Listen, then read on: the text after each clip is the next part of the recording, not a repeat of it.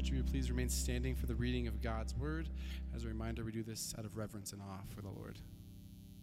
Today's scripture is John chapter 10, verses 11 through 16. I am the good shepherd. The good shepherd lays down his life for his sheep. He who is a hired hand and not a shepherd, who does not own the sheep, sees the wolf coming and leaves the sheep and flees, and the wolf snatches them and scatters them. He flees because he is a hired hand and cares nothing for the sheep. I am the good shepherd. I know my own, and my own know me, just as the Father knows me, and I know the Father, and I lay down my life for the sheep. And I have other sheep that are not of this fold. I must bring them also, and they will listen to my voice. So there will be one flock, one shepherd. This is the word of the Lord. Please be seated. All right. Well, good evening and good morning online. We see you. Thank you, Jenny Callahan. New last name. That's exciting.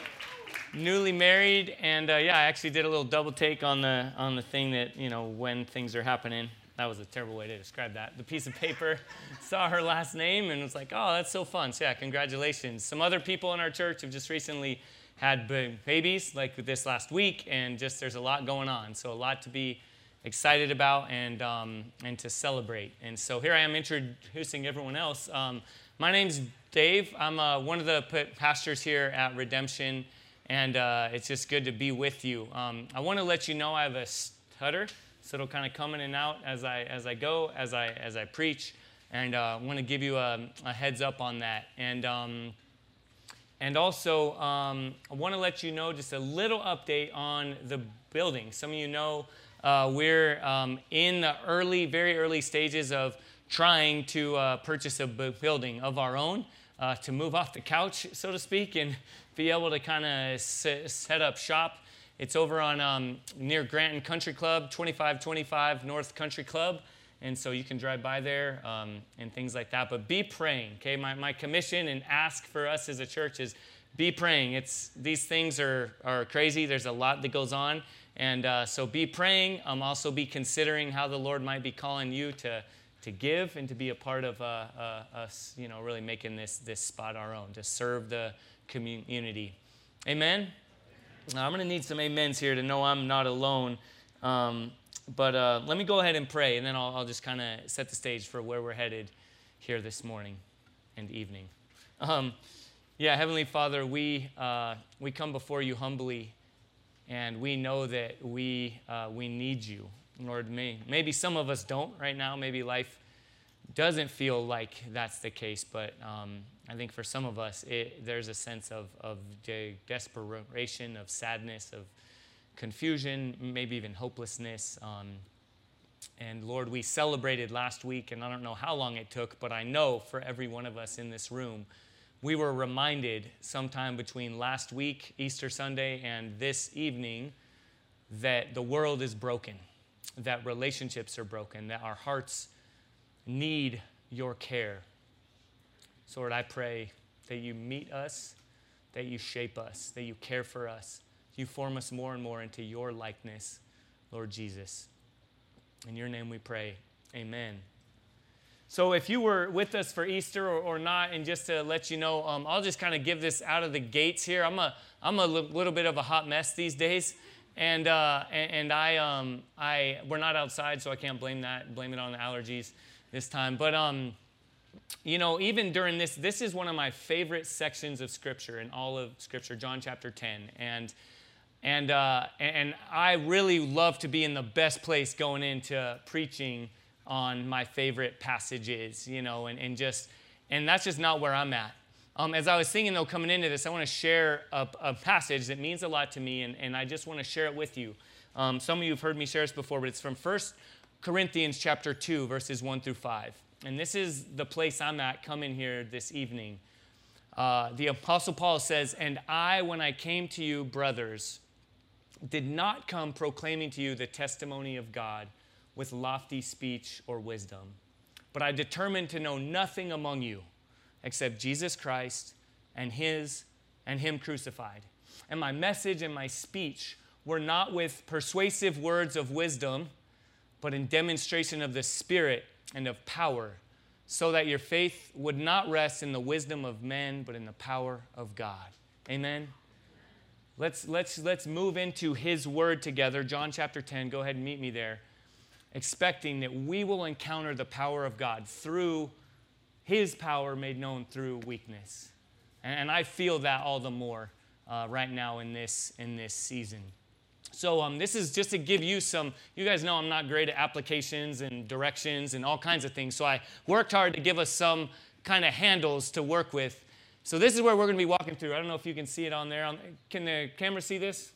Okay, good. All right, you can see. So that Jesus is the true shepherd, the protecting shepherd, the good shepherd, the pursuing shepherd, and the powerful shepherd. All right, you can take a pic of that, or maybe the guys will get it up there as we need. But let's just pick right up here in John chapter 10, verses 1 through 5, as we look at Jesus the shepherd.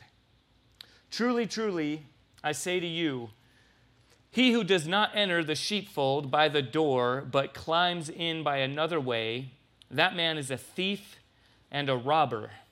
But he who enters by the door is the shepherd of the sheep.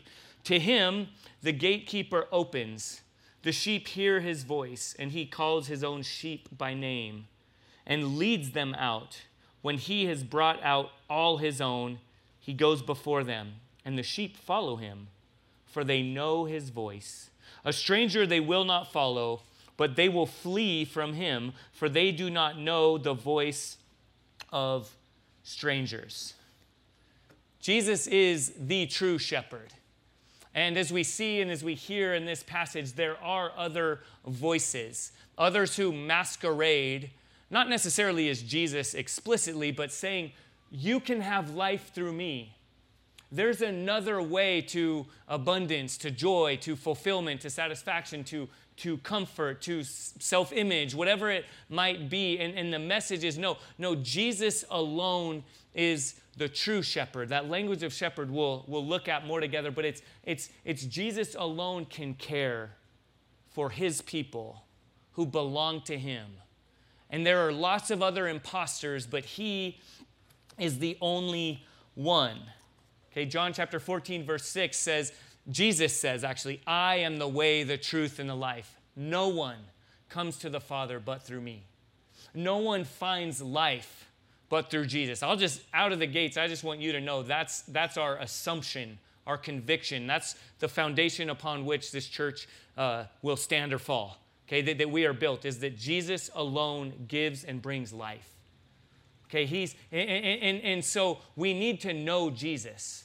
All right, how do we know Jesus? We spend time in his word. We spend time in community. We understand who he is and what he's saying so that we can recognize imposters. Okay, any bankers in here? I have a collar shirt on, so I'm like a banker right now. No, yeah, Anna, yeah. So people who've worked in a bank, worked with money, so I hear, you learn to spot counterfeits, not by becoming an expert on every false currency out there. Okay, because there's a lot, right? It could be printed all over the world in different places, in someone's backyard, in someone's basement, wherever. It could be all, and there could be different discrepancies. But the way you identify counterfeit money is by looking at the one true dollar bill. Okay, so Jesus being the true shepherd, if you, like me, maybe are concerned or worried, how can I be taken astray? What if I get duped? What if I get that? Well, the answer is press into his word that he has given us, and he has revealed himself to us. And the more we see Jesus, his goodness and his character, the more easily we will recognize what is not of him. Amen? Okay, press into Jesus, the true shepherd. And there are all kinds of different things, like I said, telling you they are your Savior. Again, it doesn't just show up and say, I'm Jesus, right? That would be too easy. But Jesus is the one through whom we are given fulfillment, satisfaction, life. I just want to pause and even ask you to consider, where else might you be trying to find life? Okay, we're pretty accepting of just pulling off the scab, so to speak, and just looking at honesty and real. We don't beat around the bush or kind of play church a lot here. Not that other places do, but I just want to let you know, if you're new, there's a lot of different things that we look to for life, but they're false. They're lies. Okay, someone broke them down into 3 categories. If just this might stick with you, think of Pac-Man, right? Like some of you don't even know what Pac-Man is. I'm sorry. Those of us who grew up going to Round Table or Pizza Hut and they had a little Pac-Man games, right? Eats all the dots. Well, PAC, power, approval, and comfort. Those are false saviors that all the other things we look for life fall under one of those categories. Power, I want to control my world. I feel unsafe. I'm struggling. I want to control things. All right? And some of us could try to just say, oh, that's just my personality, whatever. No, that's looking for life and fulfillment in a different way. Approval. Right? You guys know I've aired this before. That's one I struggle with the most, right? I need you to need me and want you to want me. And I just want to get attaboys and claps and high fives and encouragement. And when someone's displeased with me, it's really hard. Okay? Approval. Comfort. Alcohol, addiction, drug use, pornography. I just want to numb my pain. I want to find comfort and soothing somewhere else. It's all lies. Jesus alone is the true shepherd. And he's also the protecting shepherd. So look with me. We'll go ahead and skip ahead to verse 9 here as we look at what it means that Jesus is the protecting shepherd. I am the door. If anyone enters by me, he will be saved and will go in and out and find pasture. Okay, there's throughout this whole section, which I can't cover every little nuance, but I want to encourage you that, again, the focus is on Jesus. We'll see this next week as well. Okay, when I think Pastor Marcus is preaching through the next whole section here in chapter 10, the focus is on Jesus. So much of the Christian life, if you're here today and you're not a Christian and you think, oh, it's do this, show up, check all these boxes, do all the right things. No, the message of Christianity, the gospel, the good news is, no, you were designed to be a dependent person, to find your identity and your purpose in your Creator, okay, to be tethered to Him. But then the lie of sin is, no, I know what's best. I can go apart. I'll do this way. But the message of Christianity is surrender to Christ, is focusing on Christ. A good, maybe there are more definitions of humility. A great definition of humility is this. It's not thinking less of yourself. It's thinking of yourself less. Okay, Jesus, the good shepherd, the true shepherd, just in that verse 9 we see this, and this language comes up. The focus is on Him. Okay, so we cast our eyes to Him, and who is He? He is the protector. And look what He came to do in verse 10 now. The thief comes only to steal and kill and destroy. Again, I can't go off on this, but just stuff that's going on in my own life, my people really close to me. I want to go back and hunker down on these false gods we're chasing after, finding life in. Okay, I mentioned some of them, and I don't know what it is for you, but I know we all have them. They never fail to fail. They are thieves. They destroy. I'll say some again that are really common in our day. Pornography. Man, I've been asked before, oh, why do you talk about that so much? Well, sadly, because we have to talk about it a lot. Outside of this place, coffee meetings, it's running rampant. Men, look at me. It's killing us. Men are laying carnage on the side of the roads. Families are broken up. Other forms of addiction, alcohol, drug use. Again, control. I want to control my circumstances, my finances, my home. It never fails to fail. It has a 0% winning record. But yet, Einstein's definition of insanity, right? We do the same thing but expect different results. We look at the carnage and like, oh, maybe that won't happen to me. Look, log on. It's foolish. It's killing us. But Jesus is the protecting shepherd, and he came, verse 10, to give us life. What kind of life? Life that's just like white knuckle it, take cold showers, just accept a mundane, really boring life. That's Christianity. No, what kind of life did Jesus come to give? Abundant life. Again, the lie that the thieves and the false promises that are all around us say, oh, this is going to give you life, but that's going to be boring. No, Jesus said, I created life. I know how it's supposed to be. Jesus created what we call Sabino Canyon, Mount Lemmon, all the best places. I'm from San Diego, the ocean, right? He knows fun. But we think, oh, he's boring. He's an ogre. He doesn't want me to live good life. No, Jesus says, I came to give you life, abundant life. He knows what we need. But the lie of sin, all right, sin is, in a nutshell, not God. It's broken relationship. It's I know what I need, and I'll go do it. And again, I don't need to help us fill in the blanks of where we pursue sin, right? Where we look for life apart from God.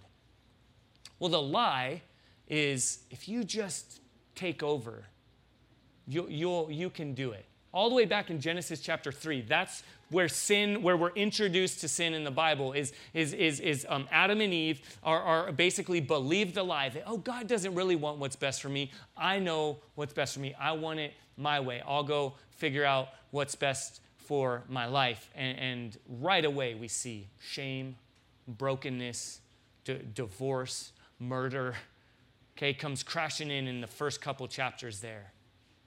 Okay, you will want to see what life looks like for a sheep who wanders from the shepherd? Let me show you this image if we have it here.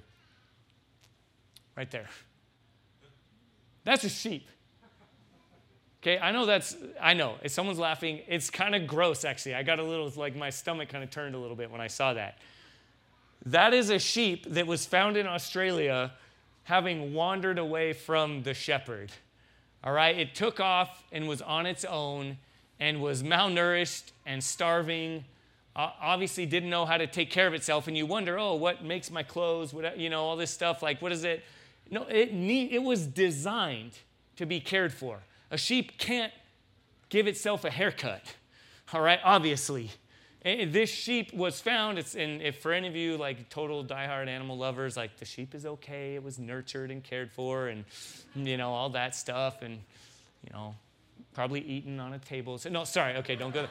But anyway, that's what it looks like. But let's look at that for a minute. That's you and me. We think, oh, I know what's best. I'll go find life over here. No, the good shepherd protects us. He knows what we need. When he says, don't do that, it's not because he's not fun, all right? It's because he knows where real life is found. The good shepherd protects his own. And then in verses 11 through 15, we see that Jesus is the good shepherd. Pick up with me there. I am the good shepherd, says Jesus. The good shepherd lays down his life for the sheep. He who is a hired hand and not a shepherd, who does not own the sheep, sees the wolf coming and leaves the sheep and flees. And the wolf snatches them and scatters them. He flees because he is a hired hand and cares nothing for the sheep. I am the good shepherd. I know my own, and my own know me, just as the Father knows me, and I know the Father, and I lay down my life for the sheep. Let me ask again another really just honest question, okay? Because all the other questions I've asked you have not been honest. No, this is, just consider, kind of sit in this for a moment. Is it difficult to trust? Is it difficult to trust other people? Is it difficult to trust God? Do you hear God referred to as Father? And maybe even subconsciously, that does something. That's not helpful. It's more of a barrier than a help. Okay, I just want to acknowledge I get that. I want to affirm that. I don't want to just dismiss it and be like, oh, just try harder, do better. Just be more trusting. It's like, oh, good, thanks for that. Right? Working on it. Right? Well, what do we do with that? We question, well, Jesus, are you good? Are you trustworthy? If I put my trust in you, are you going to let me down like everyone else has? Are you just thinking about yourself? Well, we know Jesus is good because as we see here, what does he do for his sheep? He gives himself for them. He lays his life down for the sheep. A few passages that just we see all throughout Scripture. This is the message. Romans chapter 5, verse 8. God shows us his love. Well, how? How does he show us? Because while we're sinners, when we don't deserve it, when we're fleeing from him, when we're giving him the proverbial, we're turning our nose up to him, we are running the other direction from God. We hate God, enemies of God. In that moment, God shows you he loves you. He proves his love for you and that Christ died for you. Not on your best day. Not when we button it up and get it all right. No, on our very worst day, Jesus says, I see you, I love you, I'm good, and I'm going to demonstrate that goodness by dying for you. Is he ever going to leave you? No. We're told in Hebrews, Jesus will never leave you nor forsake you. Hear me right now. Look at me.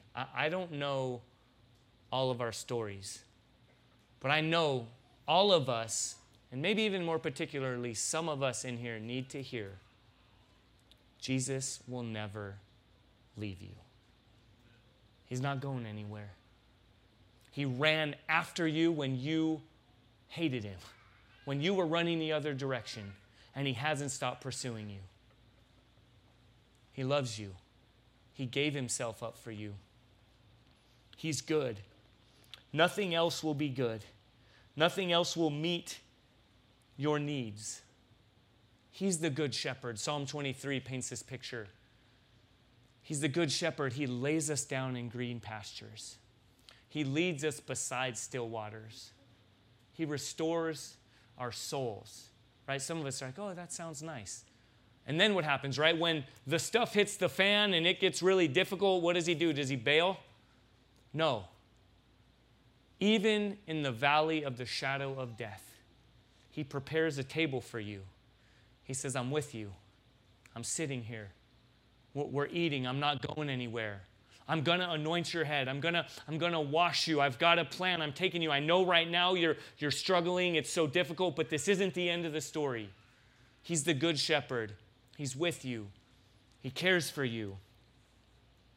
And he's the pursuing shepherd. Look at verse 16 here.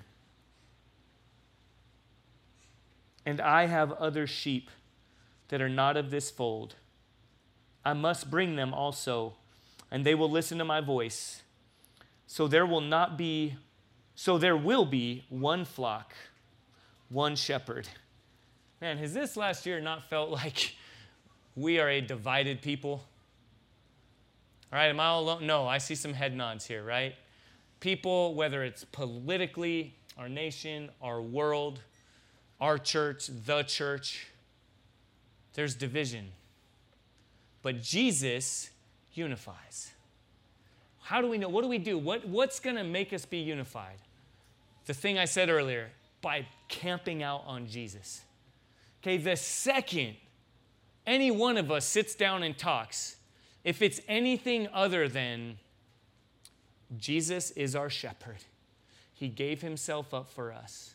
We surrender to him and trust him and follow him, and he's in charge. The second we stray from that, if we add on, but also, he's sovereign, and also my understanding of Reformed theology, I'm kind of picking on ourselves right here now, that's going to, then all of a sudden someone's like, well, I don't know, that's not really my tradition, that's not really where I grew up, that's not really mine, or I grew up Catholic, I believe this about communion, I believe, this about the way our sins are forgiven, and what that looks like, or if you can keep your salvation or lose your salvation, all these kind of things. Those are massively important, by the way. Okay, I'm not going to downplay those at all. But if I've learned anything throughout this season, this last month in particular, but this whole last year, actually a year plus now we have to start, it's that Jesus is it. All right, if we can sit in embracing we're a part of a flock here, that sheep over there stinks. Oh, I'm a sheep too. I probably have some stink as well. All right, and if I keep focusing on that and we're focused on that, and we're going to get distracted, we're going to get angry. No, but if we sit in, I'm a sheep, I have a good shepherd. That person over there is a sheep too. That group of people over there, they're sheep too. We don't agree right now. We're not seeing eye to eye, but we have the same shepherd. We eat from the same table. We're brothers and sisters. We disagree on so much. But blood is thick because it's not our blood. It's his blood. He's the good shepherd. He's the pursuing good shepherd. Now, there's another aspect to that. He's pursued each of us, right? We're all in this room because Jesus saw fit that we would be here together right now. I'm just going to throw this out there. I don't even know. Maybe there are some conversations that even need to happen among us. Okay, I don't know. I'm just kind of throwing that out there. But he's called us together. We're in his pin. He's our shepherd. He's caring for us. That's one aspect of this. There's another aspect, though, to his pursuing nature. And it's that he's inviting us to be a part of his work. Okay, what do you think of when you hear the word evangelism? What comes to mind? Used car salesman, right? Hustle, maybe fear, like not in my stomach. I don't know I don't know what word comes to mind. It's usually not like, oh, fun, nice, a good time. It's probably not also abiding with my Father, abiding with my Lord. For many of us, we think of that as, listening to my favorite worship music, whatever that is, my favorite, in a dark room, right, with like sitting on Jesus' lap, just having a good time. That's abiding with the Lord. But evangelism is me doing something for God. Well, through pressing into this time, I don't have time to put it all together here, but the author here, and Jesus as he's speaking, doesn't skip a beat from abiding, the shepherd being cared for and nestling up to the sheep, and then going out and sharing your faith with someone else. What would it look like if we just viewed our lives, every moment of every day, as just walking with our Lord? Like your dad taking you to the Ace Hardware. I don't know about you, as a kid, that wasn't a good time for me because Ace Hardware was so cool. Because it was a great place, and yeah, I'd usually get a lollipop or something, some free popcorn or whatever, but no, it was more about just being with my dad. I got to experience, like right after I wrote this sermon, I'll just share this with you, okay? Because I'll admit, I get scared when I start to shift gears in a conversation, think, oh, I'm going to share my faith. You might think, what, you're a professional evangelist. No, I'm not. But it's scary. It's difficult. I just, like I said, I want to be approved of. That usually isn't the best way to do it, to say, hey, can I talk to you about Jesus? Someone's like, yeah, let me just, you're my favorite. Sometimes it's like kind of scary. Well, I was walking around our area where we meet here, around like downtown, where our office is. Right after I wrote this sermon, I was thinking about this and wrestling through, and someone asked me if he could use my phone, and I was like, oh, what do you want to use it for? And he answered, and I was like, yeah, I guess, gave him my phone, and I can't tell you every detail of it because we don't really have time. But I felt no pressure. I'm so broken in this season, and just knowing, God is with me. He's caring for me. I'm paycheck to paycheck right now. I'm like meal to meal. I don't have any energy to do anything for God. And I just hear, even through preparing this, he's like, I'm with you. If you tried to do something for me, it would be pretty pathetic anyway. It wouldn't be enough. Okay, I use you because I love you and I want you to be a part of what I'm doing, but not because I need you.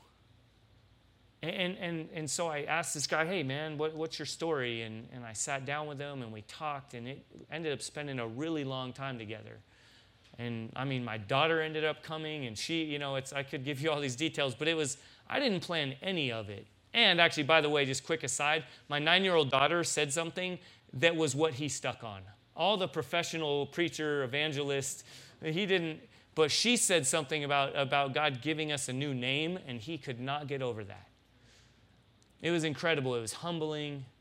But it was just a snapshot of, God, you're inviting me into your presence every second of every day. And that includes you pursuing your other people. I get to be a part of that. You and I get to be a part of it. Let's pray that we would grow as an evangelistic church, but not with a bunch of programs and strong-arming it, but just as an expression of spending time with our Father, with our Lord, who's the good shepherd and the pursuing shepherd. And then lastly, as I close, he's the powerful shepherd. Okay, read with me verses 17 and 18. For this reason the Father loves me, because I lay down my life, that I may take it up again.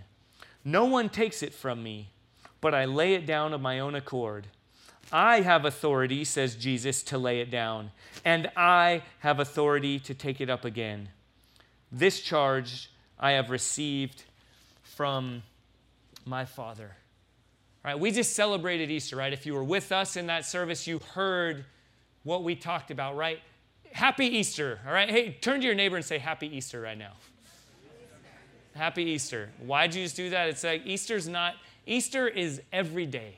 We celebrate on Sunday, not us right now because we're couch surfing, right? But when we have a choice, we worship on Sunday, because that's why the church went from the Sabbath on what we call Saturday, the end of the week, to Sunday, the first day of the week, is because that's the day Jesus rose from the dead. That defines everything. Let me just again sit in a moment. We talked about this on Easter Sunday, but if Jesus is the good shepherd and he's looking at you right now in your situation, he's like, I'm for you, I'm with you, I love you, right? You give him a hug, he comforts you, he tells you, I see you, I'm delighted in you, and then he dies, and that's it. And you go off and you experience whatever kind of hardship you and I are experiencing.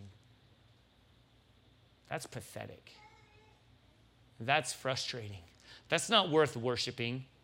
Okay, we're told in 1 Corinthians chapter 15, if Jesus didn't really raise from the dead, we're foolish. Right now, we are fools. We look like idiots, all right? There is no benefit to Christianity. I personally really dislike what's known as Pascal's wager, for those of you who know philosophy, because I'm like, I could think of a lot better ways to live this life, all right, unless Jesus rose from the dead. Because if he did, he proved his goodness by dying on a cross. Amen. And then he proved his power by taking his life back. And if that really happened, and it did, then he gets to speak into everything. Then my understanding of intimacy, though I might think it looks this way, should probably be submitted to what he has to say about it. My definition of fulfillment and joy and power and approval and comfort should probably be submitted to him, because he's proven that he's good and he's proven that he's powerful. Let's respond right now to Jesus. He's the true shepherd. He's the protecting shepherd. He's the good shepherd. He's the pursuing shepherd. And he's the powerful shepherd. Lord Jesus, we're in your hands right now. Lord, we need you. I just admit I'm broken, Lord. I'm kind of at my wit's end. I have very little to offer. And in this place, I see just how abundant your love is, your life is, your goodness is, your power, Lord, your protection. God, I pray that through your Spirit, that right now, in this moment, as we move into our time of response together, I pray that individuals in here and we collectively as a whole will submit to you. Not like an MMA fighter tapping out, but like a kid that is melting in the arms of his or her loving parent. We pray this in your name, Lord Jesus. Amen.